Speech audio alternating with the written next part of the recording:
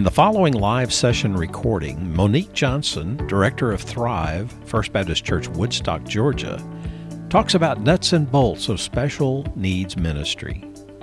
Do you have a ministry to children with special needs at your church, or have you considered beginning this type of ministry?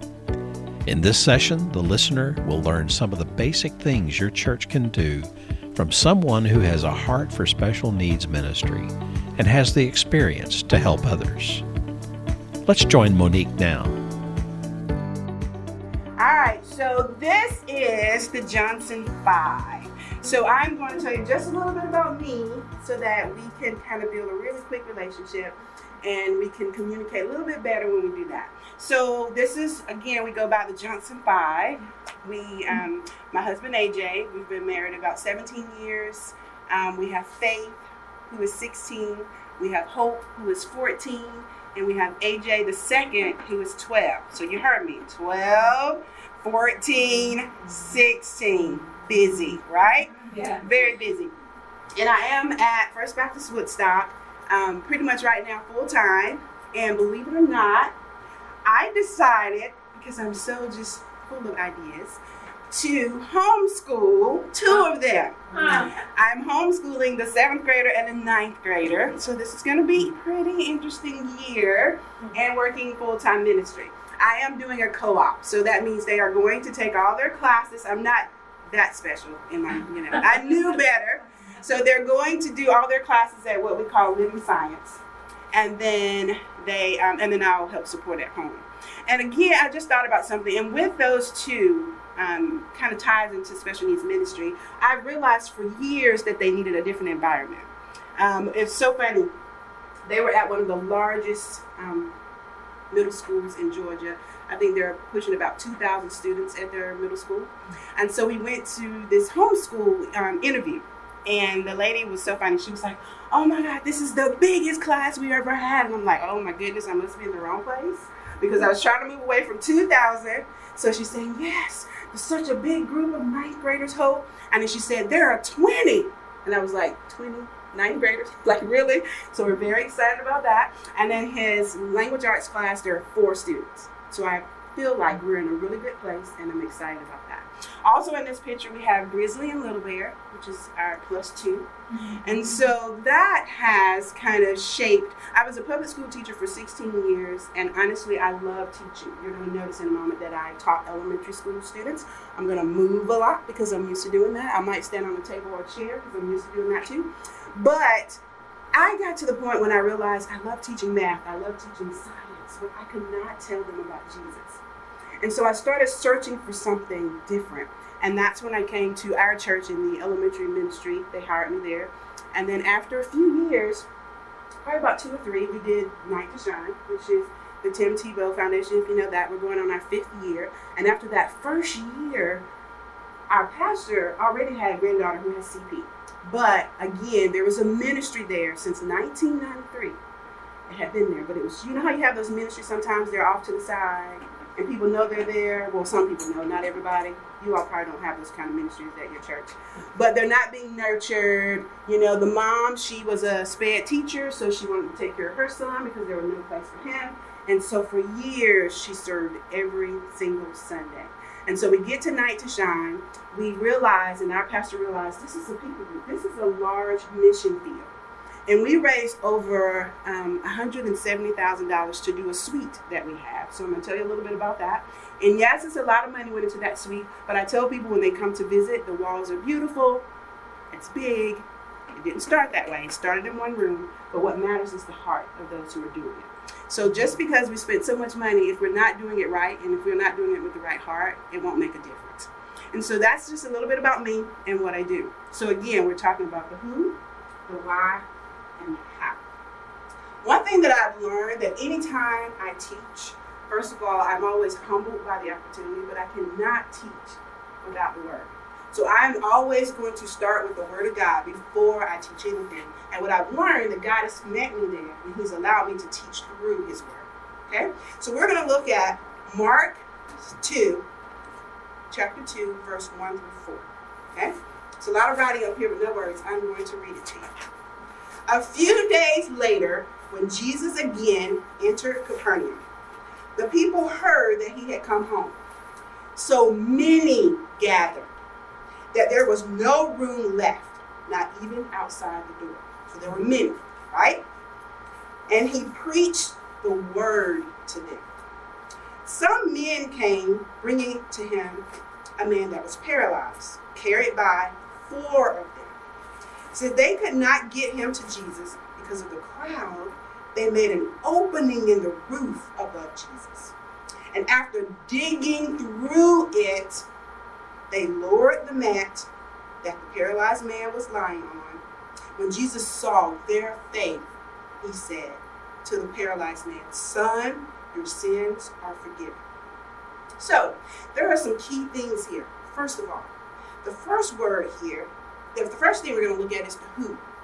Some men came bringing to him a man that was paralyzed, carried by 4 of them. But there was a crowd. Did you hear that part? There was a crowd. So why didn't this crowd see this man and move to let him in? Think about that. Why didn't they make the gospel accessible? We're going to talk about that tomorrow morning. Why didn't they make it accessible for him to get to Jesus? Why was there only 4 men when there was a crowd that actually wanted to help him get to Jesus? So, one of the things we're going to talk about now is the who. Can you pass out? So she's going to pass out. I'm sorry, I forgot to remind you. I have a copy of the PowerPoint for you to follow along with me, and she's also going to give you this. So I'm going to wait until you get this. The 5 stages. This is about to revolutionize your way of thinking about special needs ministry. So find where we are. And then we're going to talk about the 5 stages.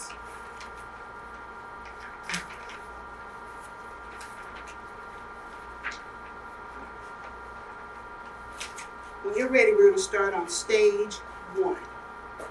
Now, I have struggled to put into words what it is God was planting in my spirit. And only about a month ago, a pastor that I met was talking to me. Actually, it's a church that I'm helping to start their special needs ministry. He heard me talking. He said, "I have to sing you this." And this has changed my life. So I want to prepare your hearts for what you're about to do. And I want you to learn something that's a little bit different about why you're doing what God is putting in your heart, okay? So let's look at stage 1. Stage 1, first of all, these are the stages, the journey of disability attitudes. Stage 1, ignorance. Listen to this. Weaknesses and disabilities are a sign that God either does not care for or is not able to fix the situation. In fact, they may be a result of sin or a lack of faith. God is not involved in the life of someone with a disability because he cannot use people who are so broken. Stage 1. Now, before I go on, without raising your hand, without letting me know, the goal of this is for you to identify what stage you're on. This is very important. You will never be able to do special needs ministry if you do not understand what stage you're on, and the goal is stage 5. Okay? Stage 2. Pity. I feel sorry for people with disabilities. It's too bad, really. I'm going to move down a little bit. People with weaknesses and disabilities obviously need someone like me to help them and give them meaning. Due to their troubles, I really don't see any meaning or purpose to their lives. Stage 2, pity. All right? Stage 3, care. Like me, people with disabilities were created in God's image. Sounds a little bit better, right? By that virtue alone, they have value. Listen to this part. I hope that someone will take the time to show them God's love. What does it sound like it care? Instead of you doing it, you're saying what? I hope that somebody else will do it. Another thing we're going to talk about that's very important is to identify what stage your church is on. This is going to be very important. Not only do you have to identify where you are, you have to identify where your entire church is. All right? Stage 4, friendship. I have come to know and spend time with a friend who has a disability. This person has value in God's sight, but also in mine. And I know that my life is better for having known this person. And as much as I have helped her, she has also blessed me. Now, I can tell you personally, after being at a church right now for 5 years, only being in the special needs ministry for about 2, that we as a congregation is in between stage 3 and 4. Okay? I've identified this recently with some of my leaders when I shared this with them. So friendship, guys, the key to stage 4 is that people have to have an opportunity at building relationships. If you have individuals at your church who have special needs, but they're tucked away, people will never move through these stages. It's one thing to see it and see someone else doing it. It's another thing to interact and to build a relationship with someone. That's the only way you're going to move to what we consider the goal, and that is stage 5. Listen to this. If God has called each of us to serve and praise him with every fiber of our beings, then he has done the same for our brothers and sisters in Christ with disabilities. I think ministry should not just be 2 people with disabilities. This is where it changes. This is where your heart has to be in order to do ministry. I think ministry should not just be 2 people with disabilities, but with or alongside people with disabilities. Think about that for a moment. If you are a part of a ministry that realizes that we are all to be co-laborers, you are going to treat individuals with special needs differently. You're not going to just bring them on a Sunday morning and babysit. You're going to be intentional about them learning the Word of God. Because in order for them to be a co-laborer, they have to understand the gospel. Now, will they understand it just like you? Maybe, maybe not. I just received an email from a parent who was so excited because her son, who's a little verbal, he comes Sundays and Wednesdays. They've been teaching him to type. What he typed almost made me not able to stand here and to deliver this message to you today. Let me see if I can find it. I'm going to read it to you. So our ministry is called Thrive. And let's see. One of the things he said to Mom was, "Dear Mom, I love going to Thrive. I sing the way I die." Okay, the reason he's saying that is because we do karaoke on Wednesday nights, and he's been singing Toby Mac's "To the Day I Die." Your name I'll glorify.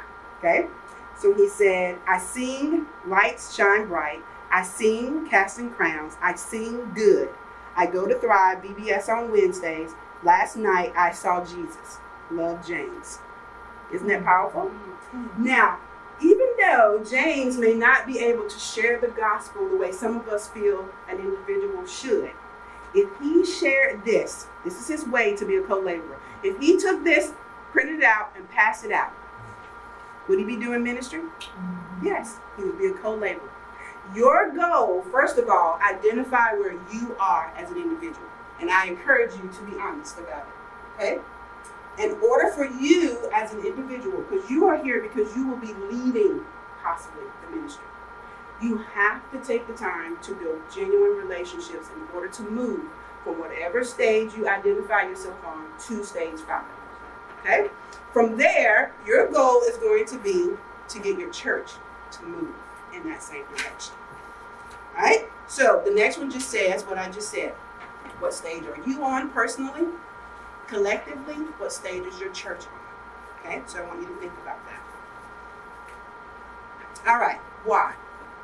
Since they could not get him to Jesus because of the crowd. All right, there is a crowd. Let's see. Why did they make an opening in the roof and dig through? Again, because there was a crowd. What are your barriers for starting a ministry? Is there a crowd? Is there people around you who are maybe in that stage that says, I hope that someone will take the time to show them God's love? What are your barriers? These individuals, even though there was a crowd, and think about it, it said that Jesus was sharing the word. This was not a crowd of people who weren't hearing the truth. So why did they not move to let them in? Why was there a need to open up the roof and lower him down? You may be surrounded by a lot of barriers, but what if you're already in the ministry, this is a word that I use. Sometimes you have to relaunch the ministry. What I just shared with you, those stages, might cause you to relaunch a ministry. That means to come with a different vision for your ministry and to get everybody on board. We're going to talk about that. But one of the things you need to identify are your barriers. These 4 men identified the barrier, which was the crowd, and they came up with a plan in order to get him to Jesus. So, I find it on your PowerPoint. You have this, just in case you want to take notes. Why start a special needs ministry? Okay, so we went from the who to the why. From the who to the why. First of all, the Great Commission. Listen to this. Mark 16:15. Then he said to them, go into all the world and preach the gospel to all creation. Preach to who? Oh, you gotta wake up. Preach to who? All creation. All creation. Did he say they must walk? They must talk? They must be able to see? They can't have autism? Did he say that? Mm-hmm. Did it say that? Did the Great Commission say that? It did not. It said, go into all the world and preach the gospel to all creation. That's your first why. Okay? Next, the accessible gospel. What you have to understand is that the gospel has to be accessible. That means, how is it able to be reached by those who are blind? Think about it. If a person is blind, how can they assess? How can they understand the gospel? By what, maybe? By what? Right. Just because they're blind, does that mean they can't hear? Have you ever been around someone, though, this is so funny to me. You see someone who's blind, and they're coming into, say, your church, hopefully not, but say they're coming into a restaurant, and this is what someone does. Can I help you? Do you need help? What are they assuming? That she can't what? Even though she is blind, no one said that she was deaf. You ever see people doing that? Think about it. If you haven't seen it in person, maybe on TV, but people quickly assume limitations, right? When they see a disability, a lot of times we quickly assume limitations. And so, what the second part is you have to figure out how to make the gospel accessible. How is it able to be reached by those who are deaf, nonverbal, diagnosed with autism, Asperger's, all those different things. Number 3, relationships. Remember stage 4, friendship. A genuine opportunity to come to know and spend time with a friend who has a disability. Why should you start a special needs ministry? Because the Great Commission, because your goal is to make the gospel accessible. Let me stop for a moment. I got a chance to slide into the end of the message, his story. And I was so inspired by him at the end of the large group session talking about his story and how important it is to tell it. And I'm always thinking, are we thinking about telling it to everybody? How are we making it accessible, right? Then number 3, again, relationships. In order for those in your church, for you as an individual, to move to stage 5, you have to build relationships. Now, you will maybe have a lot of people in your church, and I know I still deal with this, who are just outright afraid. You know, we dealt with something dealing with when we have a great ministry, but it's not the only part of what we do. We have to think about, what are our families experiencing when they drive up into the parking lot? What are they experiencing when they get out of their car and they walk to the ministry down the hallway? We found that there were a lot of people in hospitality who would do this when they came down the hallway, right? Or there are a lot of people that if you are with her and she's in a wheelchair, they're talking to you and they never acknowledge her. So we had to do some training for hospitality. I actually had to make a video just telling them it was okay to be afraid. It was okay to be unsure, but here's what you do.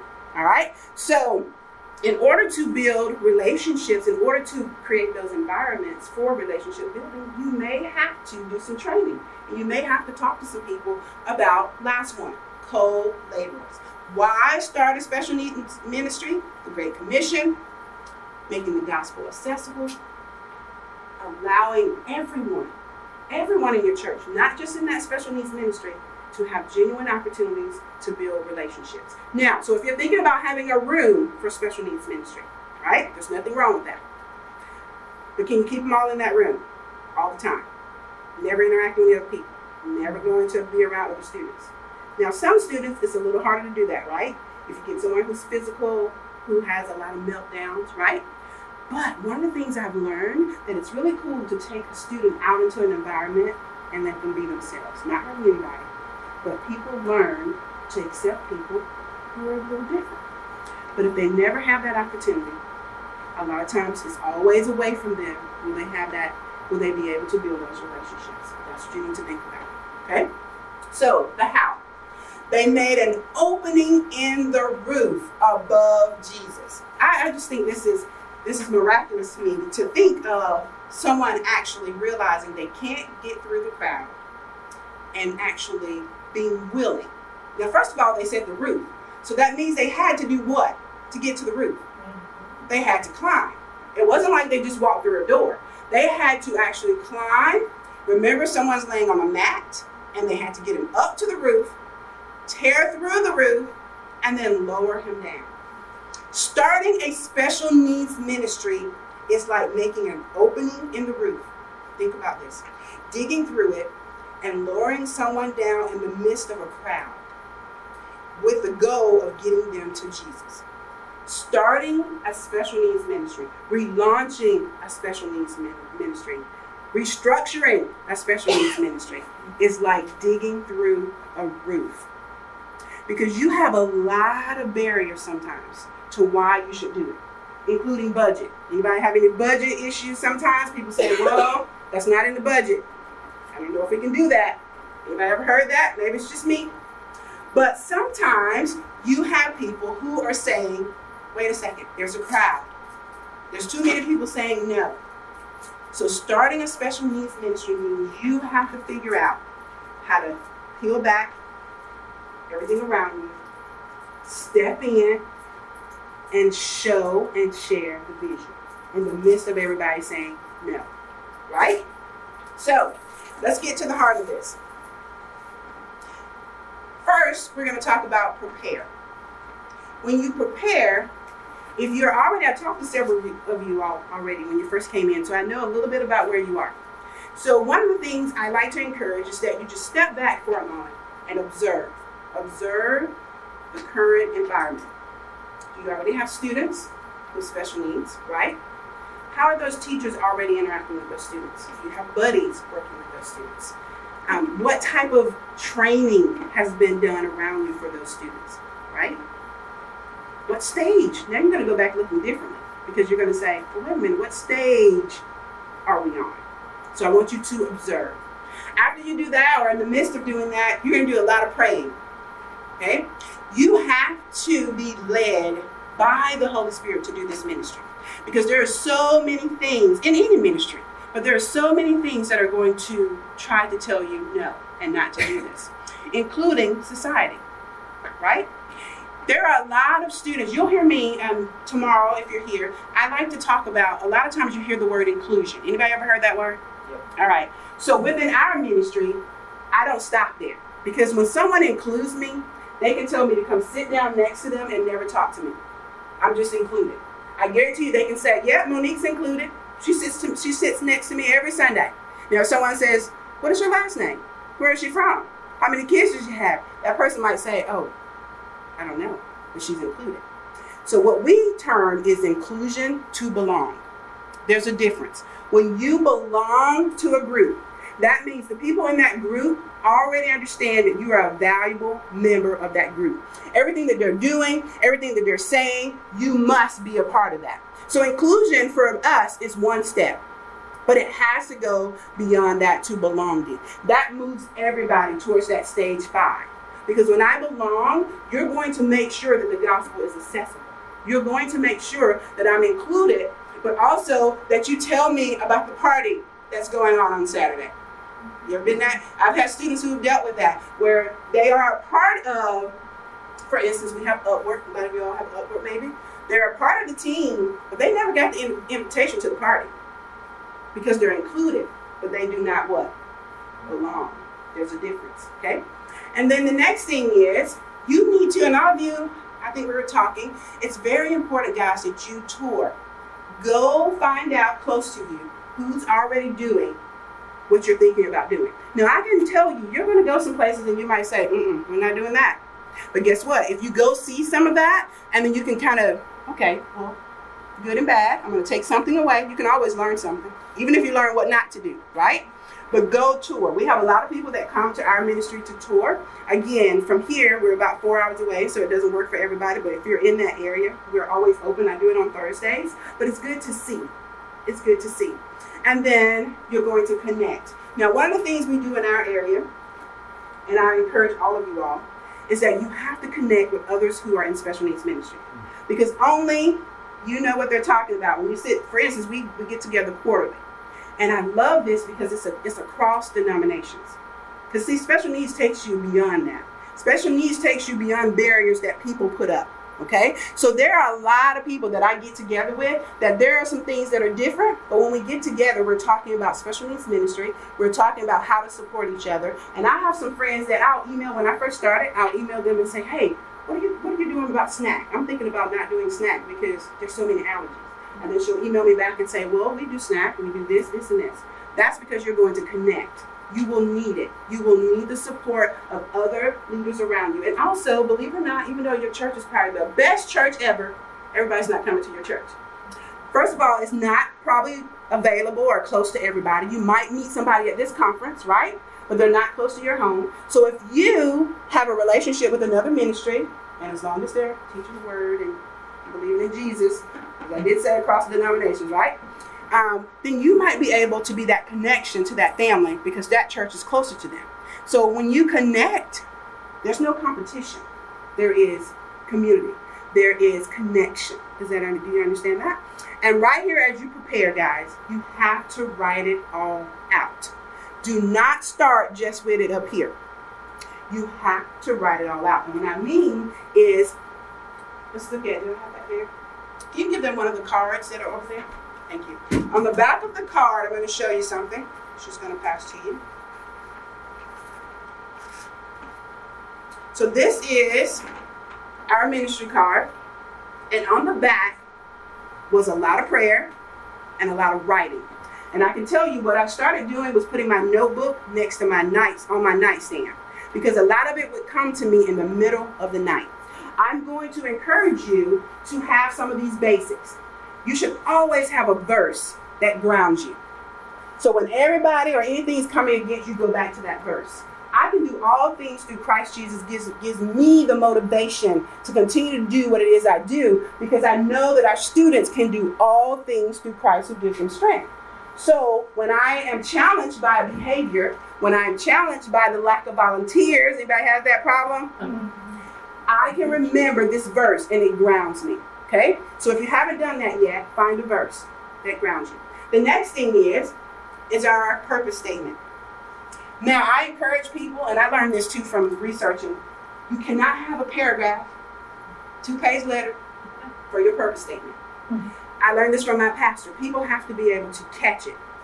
Okay? So when you get ready to share what the purpose is of your ministry, they need to be able to catch it.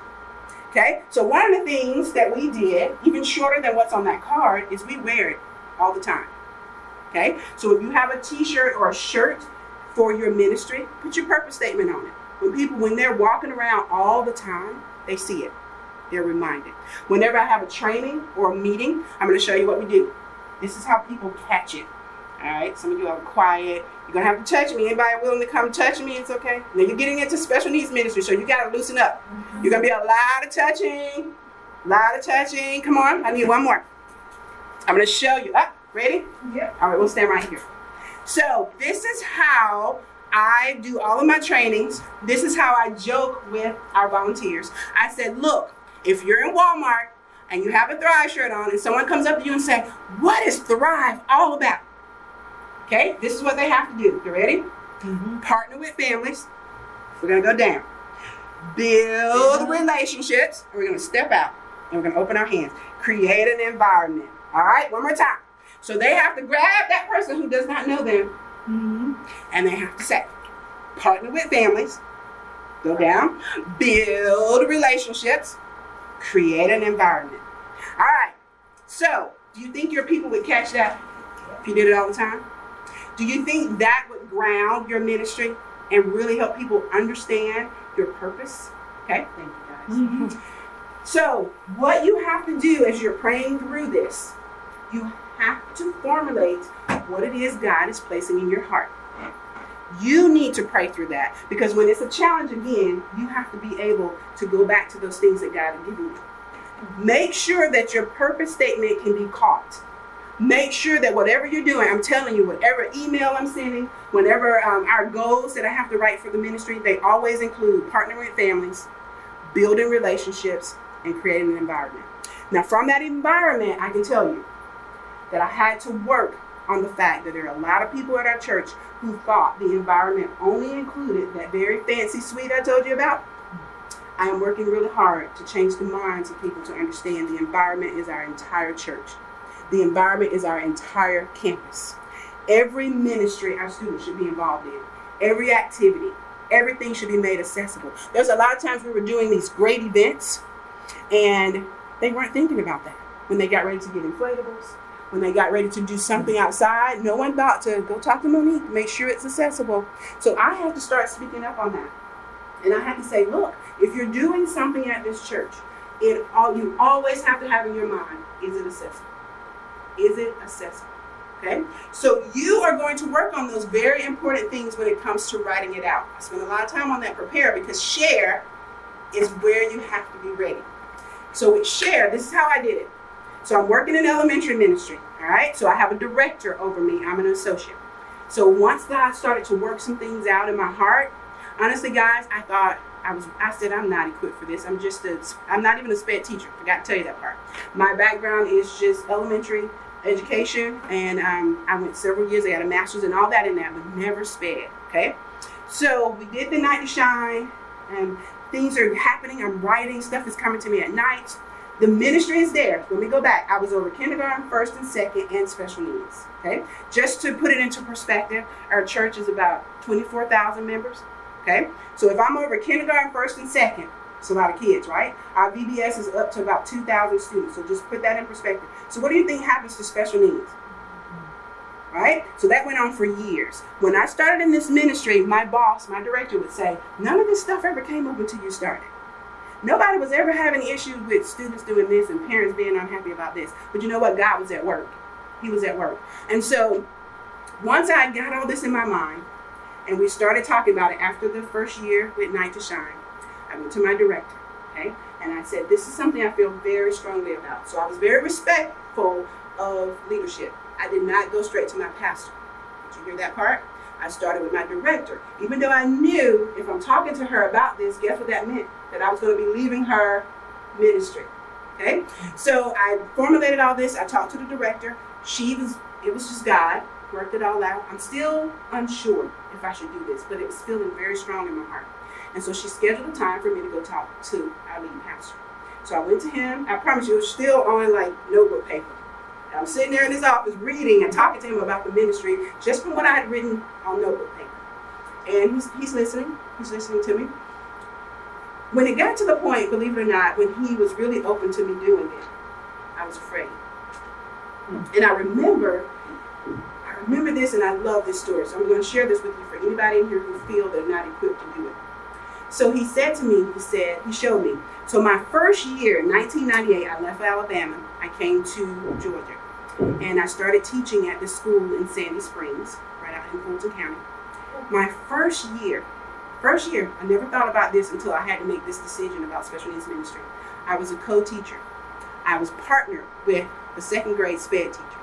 First year teacher. He brought this back to my memory. And he said, I've been preparing you since that day. And that's when I knew that I was supposed to say yes. So if anybody's in here with doubt, anybody's thinking I don't have what I need to do this, the next thing I said, God, okay, now if I do this, you have to bring me everything that I don't have. So in that year, right before I left Cherokee County, I met two wonderful ladies who were SPED facilitators who happened to go to our church. Guess what they did the year I started in special needs ministry? They retired from the school system. Oh. And I went to them and I said, hey, I need someone training, because they had SPED background. I didn't have that. God told me he would give me everything I needed. that I did not possess. Okay? I said that to encourage someone in this room who feels they are not qualified to do what it is God has called you to do. He's equipped you to do it, and whatever you do not possess, He will bring people alongside you to do what it is He's called you to do.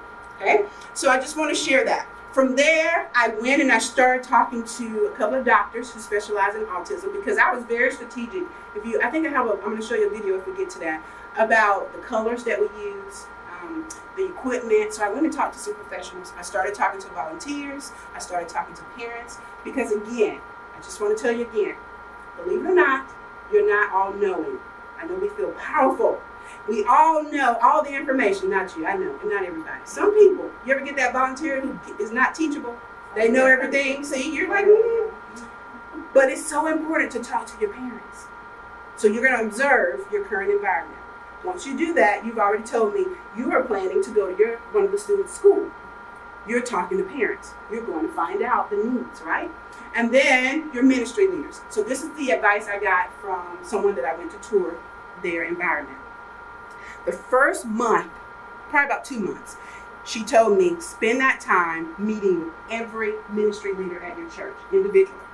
So I sent out an email and I told them I wanted to meet with them. I had the vision on paper, but my goal was to go. She told me go with a mindset of supporting them. Learn about their ministry. Then talk to them about how we work together. In order for you to get your whole church on board, in order for you to get all the leaders on board, in order for you to be able to take students to elementary, preschool, middle school, high school, even if you've already started, I would ask you to backtrack and go back and have these personal relationships, building conversations. Because you need those leaders to be, if not close to stage 5, moving towards stage 5. So that when your students are in their ministry, they're not just put over in the corner and included, but not what? Alone. Okay? So ministry leaders. Now, I want you to get past share, and now you're going to establish. Do you have the space? What about the location? Don't put it in the basement. Don't put it on the back of the building. What about the location? What about the ministry structure? We're going to talk about that. Should you have just a buddy system? Should you have a suite? Should you have a sensory room? Somebody else was telling me, should you have a room? Should you have both? Okay, this is all the stuff you're writing out. These are all the things you're going to write out. Think through it. What about budget? We actually had a designer. Spent way too much, but we had a designer. Okay, the environment. That is a key. Again, the environment we're going to talk about. What are your recruiting strategies? Do you have a team with you? Are you alone? Are you like those 4 who dug those holes? Do you have maybe 1 or 2 who's, I love the way she accidentally came into this classroom, and he said, because they're at the same church, he said, oh, I thought you were in here to help me. And she said, well, maybe I'll stay. That's God. Right? That's God at work.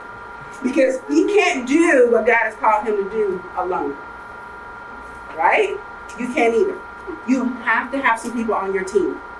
You must go back and talk to that team about these stages. I want you to share this, okay? All right. So what are your next steps? How many people have their lead pastor bought into the vision? Oh yeah. Okay? It's happening. All right? If not, this is a must. Because when he stands before the congregation, what is he going to say? What is he going to say? How is he going to support your ministry? What is he going to say about that? Okay? The tricky part is making sure your pastor is on stage 5. That's the difference. You can have some people who are supporting you in a sense, but they're thinking, we'll create a nice little area for them. We'll invest some budget money for them. But what about, and I've had this challenge, my boss said, when I told him, I said, we got to get everybody out of this suite. He said, you spent all that money on that suite and you're trying to get them out? That's exactly what he said. And this is not my lead pastor. This is my senior, we have a senior team. I think their structures are like that. And he is over me, so he's my boss. And I said, what do you mean? And so I had to talk to him about the vision. Okay? Next thing, establish measurable goals. I wrote down something. For instance, we want to establish a buddy system for at least 5 students by January 2020. That might just be, but that's a measurable goal because you said 5. And you said by January 2020. But guess what the next word says down there? Flexible. Flexible. There are a lot of things in this ministry that causes you to be flexible, including chasing someone down the hallway. Flexible, right? But your measurable goals have to be flexible. Next, anybody has ever launched their ministry? Think about that. Yes? We did a full ribbon cutting ceremony. We videotaped it. We had people outside our doors because, again, we wanted the entire church to understand what was happening. So even though that ministry had been there since 1993, okay, not until so that would have been 2017, did we relaunch. And we have a ribbon cutting ceremony. Did we let everybody know about this vision and what was going on? I would encourage you to consider. Once you have gone back and you've thought about, you've written out, you've prayed about it, you have this vision, you have this purpose statement that people can catch, I would encourage you to build your team, empower your team, and then get the entire church involved in what is called a relaunch. Some of you all are going to be launching a ministry. You haven't started anything yet, right? And the next thing says, use the necessary tools to ensure the foundation is strong. Check it out. All right. So, let's see. What did I put here? Oh, we talked about catching the vision already. All right, here. Okay, so I am so excited thinking about this church. Let's see. No, let's just think about food because I love to eat. Okay. I am so excited about going to eat shrimp. Okay. Shrimp is so good for you. We're in church, but I'm going to tell a little tale. All right. So I'm telling you about this shrimp. Oh my gosh. Fried shrimp. Oh, it's so good. It is so good. It makes you strong, and it improves. It causes your vision to be increased. What I'm doing is I'm trying to take the passion that I have for shrimp, and I'm trying to give it to you. All right? Because you know why? Because I'm trying to get you to follow me to this restaurant to get shrimp. Now, I want you to think about your ministry. First of all, if you're not passionate about what you're going to do, you're not going to have anybody following you. Right? You must be passionate, so much so that you can articulate it, you can demonstrate it, you can share it, because you're trying to get people to come along behind you or beside you and follow you to this restaurant where they must eat shrimp. And you can smell it. Yes. You like shrimp too? Yes. Do you understand that? Think about it for a moment. So if you're standing somewhere and saying, yeah, we should really start this special needs ministry. It's a pretty good idea. Yeah. It'll be good. We can minister to people. We can help people. Would you follow me with that? Mm-hmm. Now, just last week, I was in one of the breakout sessions. I probably took over. I'm a little extra sometimes, okay? So I'm sitting there, and the teacher of the breakout session says, everybody introduce yourself, where you're from, what you do. So, most people, church, we're proper. We're sitting there, and they say, yeah, I'm from First Baptist Cartersville, and I lead the children's ministry. And not that they were passionate. You could tell that they really love their ministry. Now, this poor teacher didn't know me, so he said, okay, it was my turn. I get up in the middle of this man's class, and I say, if you don't have a special needs ministry, then you are missing it, because a special needs ministry means that your church is ready to share the vision. And a special needs, and I was just talking, and they're looking at me like, oh my God, guess what the teacher said? Well, she's pretty passionate. And I'm like this all the time. Because when God gives you something, you know that it's yours and that he's given it to you to do. Well, first of all, it's his, but he's given it to you to do, and you are passionate about it, you lead differently. Okay? So I want you to, honestly, I'm going to tell you the truth. If you're not passionate about this, don't do it. Now, that doesn't mean that you can't be a little nervous, and a little scared, and not sure how to do it. But when it stirs in your spirit, like when you're sitting somewhere and you see somebody left out, how do you feel? Like, I have to calm down sometimes, because I'm like, did you see that? Like, I'm in the store. My kids now have caught on to it. They'll come running down the aisle. Mom, there's somebody over there in a wheelchair. Go talk to him. Mm-hmm. And I'll go over there. My kids have caught it. Mm-hmm. But again, you have to be passionate about this, because you may be the only advocate for for that family, for that student. Okay? Now, again, I don't want to discourage anybody who's sitting here thinking, well, I'm not sure. I don't have to do that anyway, because I'm telling you, if you're sitting in here, God is already at work. Because there's so many classes to choose from. You're in here on purpose. Okay? So, here's the basics. You're at a church already, and there are a few students you've identified with special needs. Without a large budget, you can start with the basics. Okay? So, I would say the basics is the buddy system. You're utilizing what you already have in place. Okay? So, let's see. Let's start. So with this, go back to what I said about going and meeting with the other ministry leaders. So you're going to go, for us right now, honestly, we're starting to really focus in on preschool and elementary. So I went to the preschool leader, I met with them, I met with the elementary leader, again, after I did about a year or so ago. And I said, now, I don't want to just send students to your ministry based on their last name. Just go take Johnny. Now, Johnny is a little active. Now, we have one little boy, so sweet. We call it a locator on his ankle right there. You know why, right? Because he will take off. So if I'm just going to take little Johnny and just sit him in your class, Carol, I didn't tell you he was coming. I didn't prepare you. And he's making laps around your room. First of all, this is a volunteer who does not get paid, who may never have been trained in education, and you just stuck Johnny in her class, maybe with a buddy, but you didn't prepare Carol. So what we did is we went back. So if you're already doing this, I want you to backtrack just a little bit. And I want you to think about preparing the environment. This is the basics. So you're going to partner with, say, middle school. Well, we're not going to do that. We're starting with preschool and elementary. Now, we have students. I didn't tell you this. Our youngest student is 3. Our oldest student is 58. We take all ages, all abilities.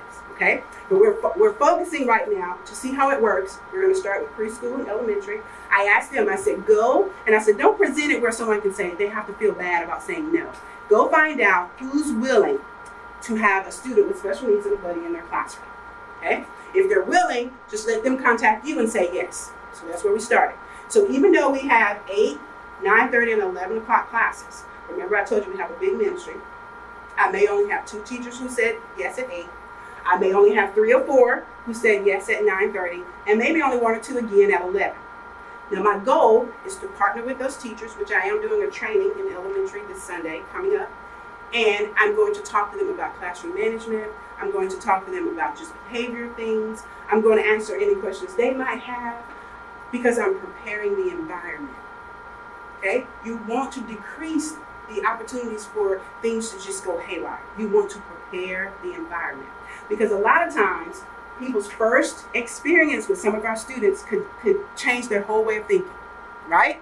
You know how I know a lot of churches tell me they have a student who takes off running, and everybody's, this is funny to me, but they take off running down this hallway right here, and all the teachers come out and try to help, And anybody who's dealt with students with special needs, you understand the more people causes the more what? Overstimulation, right? So they're all running out trying to help you because they are convinced you have no idea what you're doing. That's pretty much how people think if you're not preparing the environment before you go out. Help them to understand there is a coach in place. There are buddies in place, and we actually do know what we're doing. So if he runs down the hall, just get out of the way and let us help. Now, if he's headed towards the street, step in the way and catch him, right? But you have to prepare the environment. Partnership. Buddies, guys, we start with 6th graders. I learned this from someone that I went to shadow. If you recruit people who are older, I'm not saying you shouldn't, but a lot of times the closer they are to graduation, the less amount of time you have with them. You've trained them, you've gotten them ready, and then they graduate and leave. So we start with 6th graders. Now, we do tell the parents up front, because they have to do some different types of paperwork, but we say we want them to come in and we want to observe them in the environment, because some of them don't have the maturity level to handle that ministry. So we start our buddies at 6th grade. We train them just like we train every other buddy. The parents have to have a buy-in. I just started that when we have a training, for anybody who's under probably the age of 16, 17, a parent must accompany them to the training. Because if you get parents bought into the vision, even though they're not serving, they're going to hold that child accountable to be on time and to be where they're supposed to be.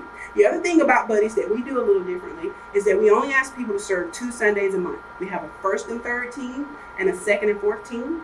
When I was in elementary, we did not do that. We had people serving every Sunday, and a lot of them got burned out. A lot of them were not involved in their own Sunday schools and ministries. Not saying, because I know that still works in a lot of places, but I'm just saying, asking you to think about that, because your ministry sometimes, special needs ministry, requires a lot of energy sometimes. And you want those buddies. Also, when you do 2 teams like that, if someone's traveling, they can call the buddy on the other team and say, hey, can you switch Sundays with me? And that helps you with your subs. So that's how we do our buddies. That's also a little bit about training. We're going to go back to that. And our resources, let's see what I put here. Our resources, will come back to that. So let me move on. Check the time. All right. Good. Now, again, I do a lot of teaching from the Word of God. So probably a couple months ago, I was asked to do Orange Conference and to teach on recruiting. And I did a lot of prayer. I went to John 1. I'm going to share just a little bit because I don't have time to share all of it. But I'm going to tell you, God taught me so much about recruiting. I want to share this with you because how many people feel recruiting might be the most challenging thing of ministry? Anybody agree with me? Because can we do ministry without volunteers? Not really. Not really good, right? And you need more than one volunteer, right? So the thing about recruiting that God showed me is in John 1. Let me share a little bit with you. I'm going to go quick because I can't share all of it as I did in this conference. Okay. So there came a man who was sent from God. His name was John. He came as a witness. Remember that word, witness. To testify concerning that light, so that through him all men might believe. He himself was not the light. He came only as a witness. Do you remember that? Okay? Here's the second part. So they asked John, who are you? Give us an answer to take back to those who sent you, or who sent us. What do you say about yourself? John replied, in the words of Isaiah the prophet, I am the voice. I am the voice of one calling in the desert, make straight the way of the Lord. We're going to talk in a moment about the voice. John was a witness. He was a voice. He was sent to prepare people for what was coming. Think about your volunteers like this. Think about recruiting. Okay? I'm going to show you the connection. The next day, John saw Jesus coming toward him and said, look, the Lamb of God who takes away the sin of the world. So what John was doing was telling people, look, there he is. Look, know what he looks like. Be prepared. Okay? You'll see the connection in a moment. The next day, I'm moving down because I can't do all of it. John was there again. But this time, this is what I love. John was there with 2 disciples. What did John do? How did he get those 2 disciples? He recruited. Think about this. The way that John got, the next day, John came back with 2 more. What was John doing that caused these people to follow him? How did he get 2 more disciples to follow him in that vision? Because John was the what? The voice. He was the witness. He was not Jesus, but he was the voice. You're going to be able to identify the voice of your ministry in a moment, okay? Because the voice is what's going to recruit for your ministry. This is what God showed me. It was totally different from anything I've ever done when it comes to recruiting. And this is the next day. We got that one. When the 2 disciples heard him, first of all, let's go back. When he saw Jesus passing by, he said, look. So he told him again, look, there's the Lamb of God. He's been preparing them. Not only did he recruit them, he's training them to see and to be able to identify who Jesus was. When the 2 disciples heard him say this, they followed Jesus. How did they follow Jesus? Only because they knew what to look for. Because John did his job of training and recruiting them so that when Jesus appeared, they would know him. Okay? And then it says, this is the last part I love. So the 2 disciples followed Jesus, and Jesus said to them, love this part, what do you want? They said, Rabbi, which means teacher, where are you staying? And he said, come. I'm going to tell you about something that God showed me, and it's called Come and See. It's an event that you would plan. So we're going to go through this rather quickly. So what the voice is, what John and what I learned from this, is that you are going to identify the voice of the ministry. Here are some different voices you might have in your ministry. Or here is the voice. If you're standing alone, you're a voice by yourself. You may have some youth in your ministry. That's a voice. You know why? Because a youth can quickly connect to another youth. The voice of your ministry is that you have youth in your ministry. When I tell you a lot of our sixth graders go back and bring, like John did, other people with them, because their testimony, their witness is different from me giving. We always joke around and I call myself old people. So the old people witness is different from the young person who they can identify with. This will revolutionize your recruiting. If you identify the voice, youth, senior adult, your pastor, that's why I say you have to have buy-in from your pastor. Your pastor is a voice. Your pastor is a witness to your ministry or to the ministry you're looking to start. A volunteer, a retired educator. When I tell you it's challenging to get a teacher who's taught Monday through Friday in special needs to want to do Sunday, but when you get those one or two and they go back and tell another teacher how different it is from trying to force a student to read, write, and sit in a chair, and how the ministry allows them to have fun and to enjoy what it is that God has given them to do, because a lot of times they don't enjoy it Monday through Friday sometimes. That's a voice. That person can recruit a teacher faster than you can. Okay, so you're going to identify your voice. Then you're going to 3E the voice. You're going to encourage the voice. Talk to the voice about their gifts, their talents, what they possess. Let the voice know how powerful they are to recruit the like-minded people. Okay? Then you're going to establish the voice. You're going to talk to them about what it means to be the voice, how they share their vision. You're going to equip them. Okay? Now you're going to plan some events. This is how it all comes together. So John knew that Jesus was coming. That's an event. Okay? So this event is planned. Think about it like that. So what John is doing is getting people over here ready for this big event that's coming. So that when they are at that event, when John and all of them are there, they're going to be the voice. So next time you have any type of event, not even just you, think about any ministry at your church. You're going to strategically plant your voices at that event so that they are constantly walking around any opportunity God gives them, talking about the ministry. They're the voice. Think about recruiting differently. The voice is going to connect with people that you never thought you could. So when you identify the voice, here's what we call come and see. So what I did, and the other one, I'm going to go through all of them and I'm going to show you some quick pictures. So we have a sensory-friendly worship experience, a dance, which is Night to Shine. We have a ministry-focused Sunday. The entire Sunday morning, our students were ushers, they were greeters, they were in the choir, and the entire service was dedicated to that ministry. Okay? That's a great way for people to see and to know the vision. And then we haven't done a talent show yet, but I saw this at a camp and I want to do that. So, I want you to listen to just a little bit of this. Hi, I'm Lindsay. Go back. Wait a second. So these are examples of the voices. I want you to hear just a little bit about how they speak and what I've taught them to do. Okay? Because you're going to do the same thing with voices for your ministry. Okay, so I'm only going to play a little bit. Ooh. Hi, I'm Lindsay, and I have been working with Thrive probably about 2 years now. I saw the video in church, and I had just been praying about, how can I be involved in church? What area is going to best suit me? And as being a speech therapist, I already had a passion for students with special needs and their families and just interacting with them. So when I saw the Thrive video, I just knew that's what I want to do. So I'd come to a place in my life where I really wanted to follow Jesus, and the Holy Spirit had really led me to understand that serving others was paramount, was very, very important. So I really diligently prayed for guidance on where I should serve in the church. The opportunity came to volunteer with the Tim Tebow Night to Shine event. And I got to tell you, God knows what He's doing, because after that, I was hooked.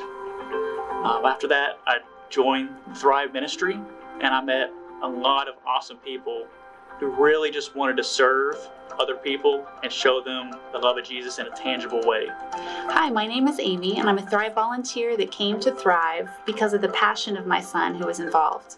I was serving in another ministry out of need, and after seeing my son for a couple of years come home with all the excitement that he had serving in Thrive, I just felt a tug on my heart that I should probably come see what it's about.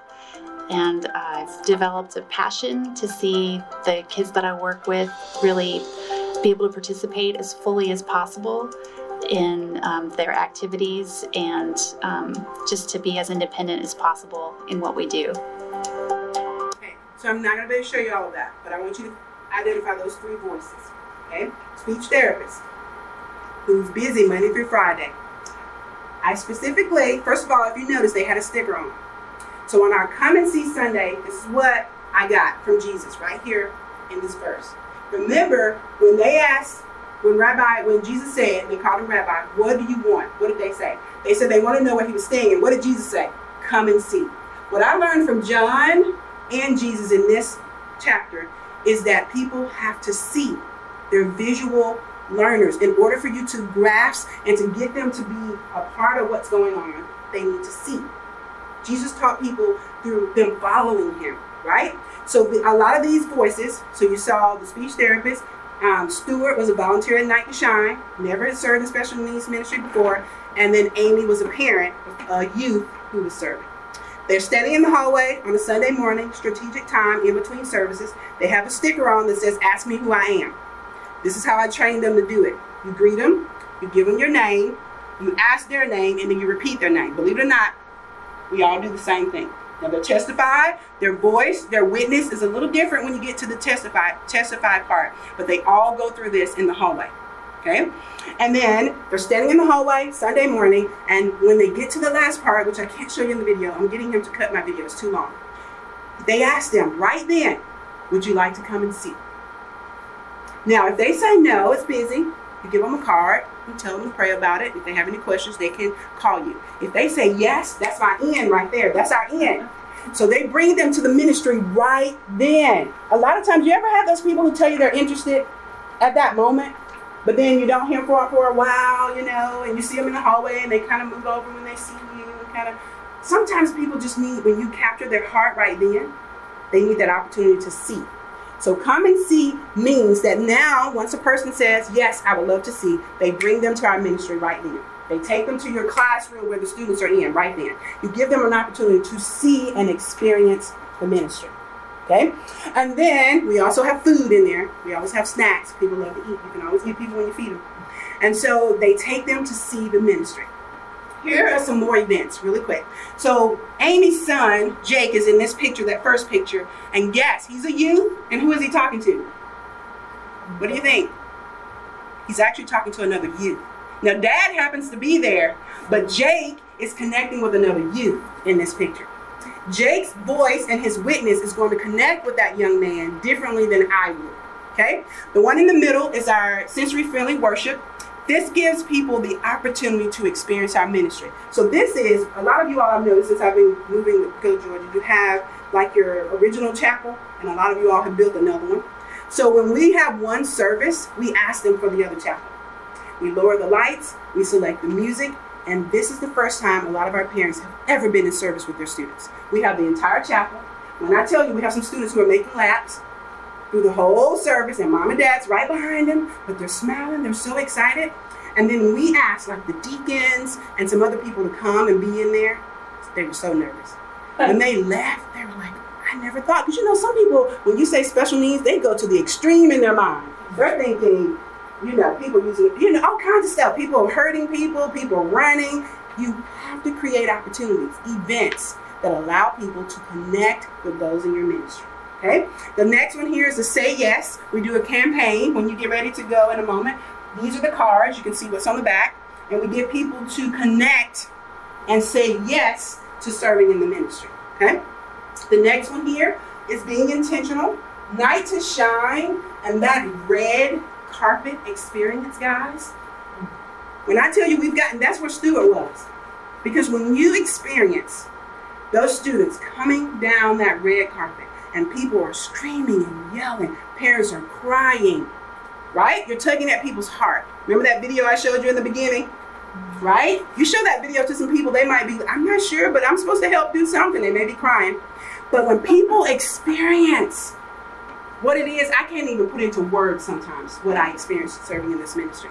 Okay, and that's Amy. That's just a picture of her in the hallway. And if you notice, Amy is connecting. I think there were some other parents there. So she's talking to other parents. She's the voice for your parents. All right, now I'm going to go through this quickly. But this is just some more recruiting things. It's just some ideas. You're going to call people out from among you. We have issues with teachers wanting to be coaches. And I can tell you more about our structure if you're here tomorrow. But a coach, they're usually certified teachers. They're usually OT, PTs, nurses, things like that. They have experience. Well, in our structure, coaches, because we call ourselves a team, they call the plays. They have the strategies. And then we have buddies that work with the students. Every group has a coach that follows them around wherever they go right now within our suite. And we had trouble recruiting them. So we developed something called Coaches in Training. These are volunteers. You have those volunteers who want to be there every Sunday, who's always asking questions, what can I do? How can I help you? Right? Those are some people who can be trained to be leaders. Because a lot of times you have to identify people like that from within. Local colleges, people who are majoring in special education. You talked about, what were we talking about? Somewhere where I said you might be able to, the school, the autism school. Going to that school for autism.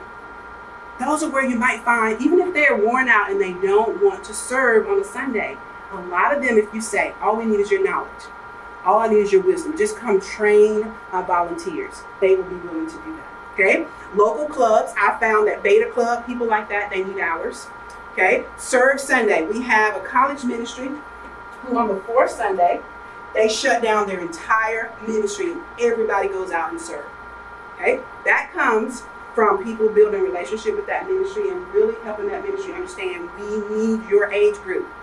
So their pastor said on the fourth Sunday, we're not meeting. Everybody's going out to serve. That's another way to call out from among you. Small groups, I have people who they don't want to serve, but their small group will do all the food for our parent events, do all the gifts for our volunteers. So those are some things to call out. The last thing here is training from vision. This is the last thing. Write the vision, make it plain on tablets that he may run who reads it. We've already talked about this. Remember, I'm talking about your passion, your vision. People must understand it. Make it plain. If you're sitting here and you're saying, I don't even know what the vision is, spend the time developing that. Write it down. Pray about it. Okay?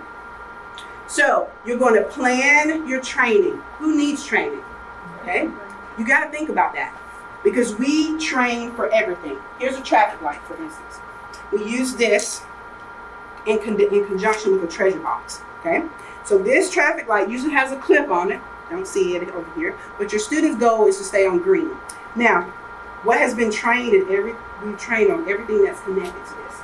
Now, this is what we teach our students, and we teach our volunteers to go over this every time they see their student for the first time. And that is nice hands, kind words, walking feet, listening ears. Nice hand, kind words, walking feet, listening ears. Simple, right? And we're talking about some behavioral things. They respond. Some students respond to this so well. It's visual.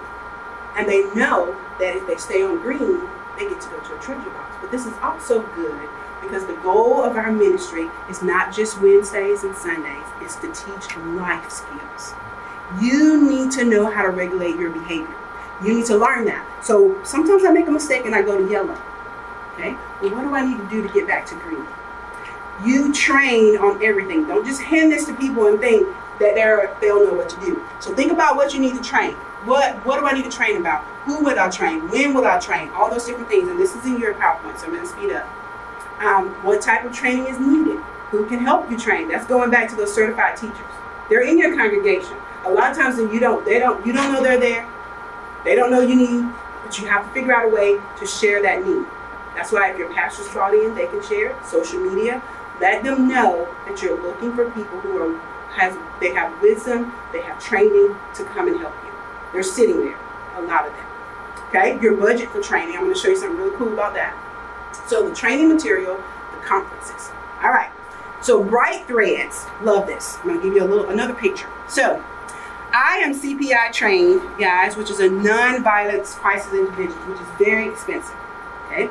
So if your church wants to invest in that, that's really good. What I teach is different ways I only teach staff ways of holding. Now, this is not just for special needs ministry. This is for ministry dealing with anything. It's just dealing with how to de-escalate escalating situations. That's basically what I teach. For our volunteers, I teach them disengagement, how to get out of a bite, how to get out of being grabbed from the back. I teach them how to recognize anxiety. So the one in the middle is great. I'm going to show you another picture. But Bright Threads has blessed me because I paid $10 for it.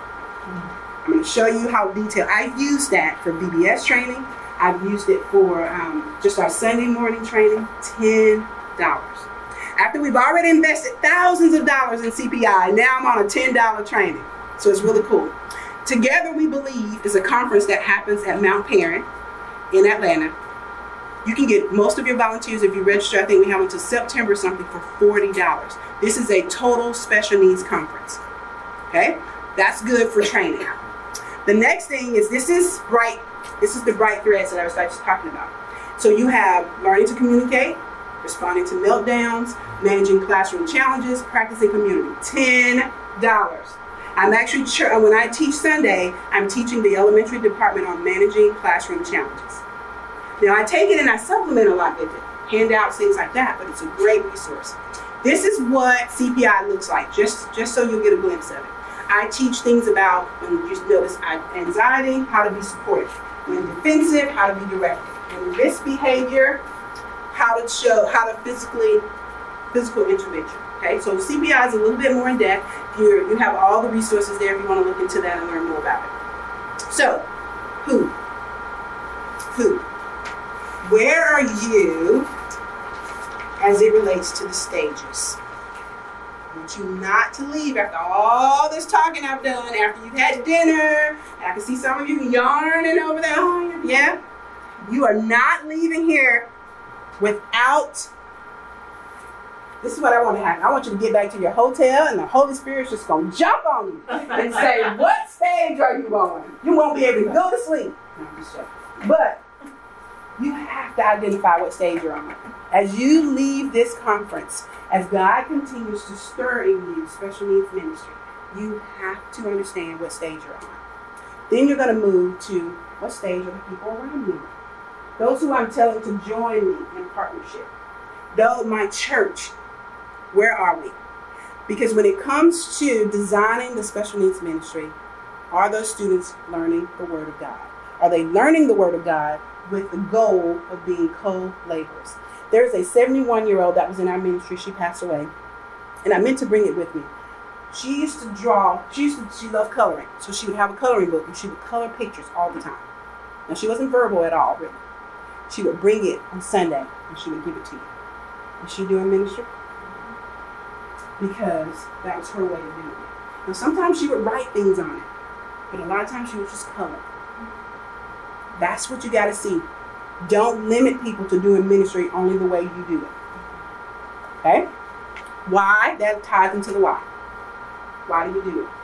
Think about the Great Commission. Think about the relationship building opportunities. Think about that. The how. I went over a lot of that. Okay? The card that I gave you has my email on it. Because you're going to get back and you're going to say, how? Oh my goodness. Where do I start? Some of you. Some of you are already there. You just got to go back and just rethink some things. It's okay to think about the how. Do we do a buddy system? Do I have a sensory room? Honestly, you got to do both. The relationship part won't happen if you keep everybody tucked away in a room. Okay? Now, real quick, anything you can think of. If not, you can email me. Now, I put questions here, but I do want you to look at that last page, which is very small writing. This is everything that I kind of used. So you have my information. You have the 5 stages if you want to learn more about that. The Together Conference, CPI, Bright Threads Ministry. Therabeat is the video that I showed in the beginning. And then the Orange Conference. So the Orange Conference, anybody ever been? Anybody ever heard of it? So I want you to go and check that out. So they come to Gwinnett. I've been there 3 or 4 years. It's in Gwinnett County. And it's in May, I think the 1st of May. I think we're starting the end of April, May. They have an entire special needs breakout session or group, okay? It's really cool. We go to lunch together. Now let me go back. When I first went, it was in Georgia, so I thought, like this, a lot of Georgia, right? When I tell you people are there from China, people are there from all around the world. They fly into this ministry. I want you to go check that out. Orange Conference costs a little bit more than that $40 for Together Conference. I'm going to tell you that part. But the network building, the people that I've met, the things that I know that's going on in Texas, the things that I know that's going on over in Africa, I only would have experienced that at the Orange Conference. Okay? So as you are building this in your mind, guys, because a lot of times we get used to just seeing things the way we see it, you got to broaden that. You got to get out and meet other people who are doing this. So you can say, okay, well, let me do this a little differently. Or maybe this works, maybe it doesn't. So I would encourage you, definitely the Together Conference, because that's not too bad of a drive for some of you all, and it's just a Saturday, all day Saturday. And again, I think last year we sent almost 20, 30 people because it's affordable. So you can send people from your ministry who's interested in learning more about special needs ministry. And that's a Together Conference. It's all about special needs. Any questions? On the buddy system, is it usually the same buddy all the time, or do you change them up? So most of our students, because we have the first and third team and the second and fourth team, they get introduced to maybe 2 or 3 different buddies. It depends on how long they stay. So we have service, we offer 8, 9, 30, and 11, but our rule is our students can't stay for more than 2. Okay? So for the most part, that student and that buddy is paired up all the time, and they have a second one that they trade off with.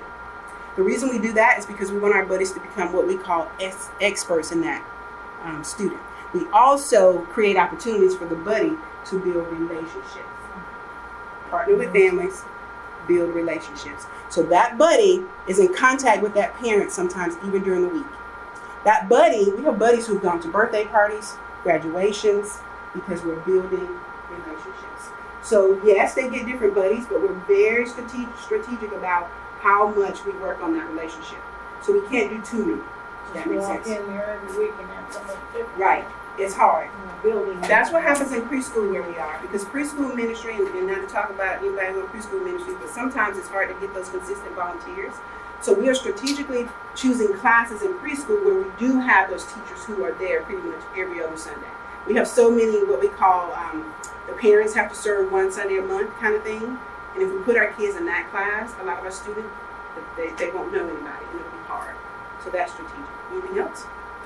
Your parents are serving, are they serving as buddies? Are they serving as, You said parents? Yeah, your parents are serving. And if they're serving as buddies, are they with their child? So for the most part, we don't ask parents to serve. Preschool ministry has a system where if you have a child in preschool, they call them imprinters. They want you to serve. Now we do have some great parents who volunteer to serve, who have students in our ministry. I would say we have about 5. For the most part, they're not with their student, is what you're asking. They are doing something different. Like we have some who are room leaders. That's a little structure I can talk about tomorrow, but we have Bible leaders. So really quick to tell you about our suite. We have a Bible room, an art room, a relax room, a music room, and a playroom. That came from years of teaching in one room and realizing how overstimulating it is. And actually, I designed the suite that way first. We had kindergarten, first, second. That's how I did it the first time. After laying in my bed, writing on that nightstand, I realized each room clearly communicates an expectation. When you go into the Bible room, there are no toys. There are no crayons. There are no markers. The only thing we put in every room is puzzles. But for the most part, there's only books and the Bible. When you go into the art room, there's no toys. There's only things that we use to do art. I'm going to talk tomorrow about how you accomplish that in one room. Okay? Any other questions?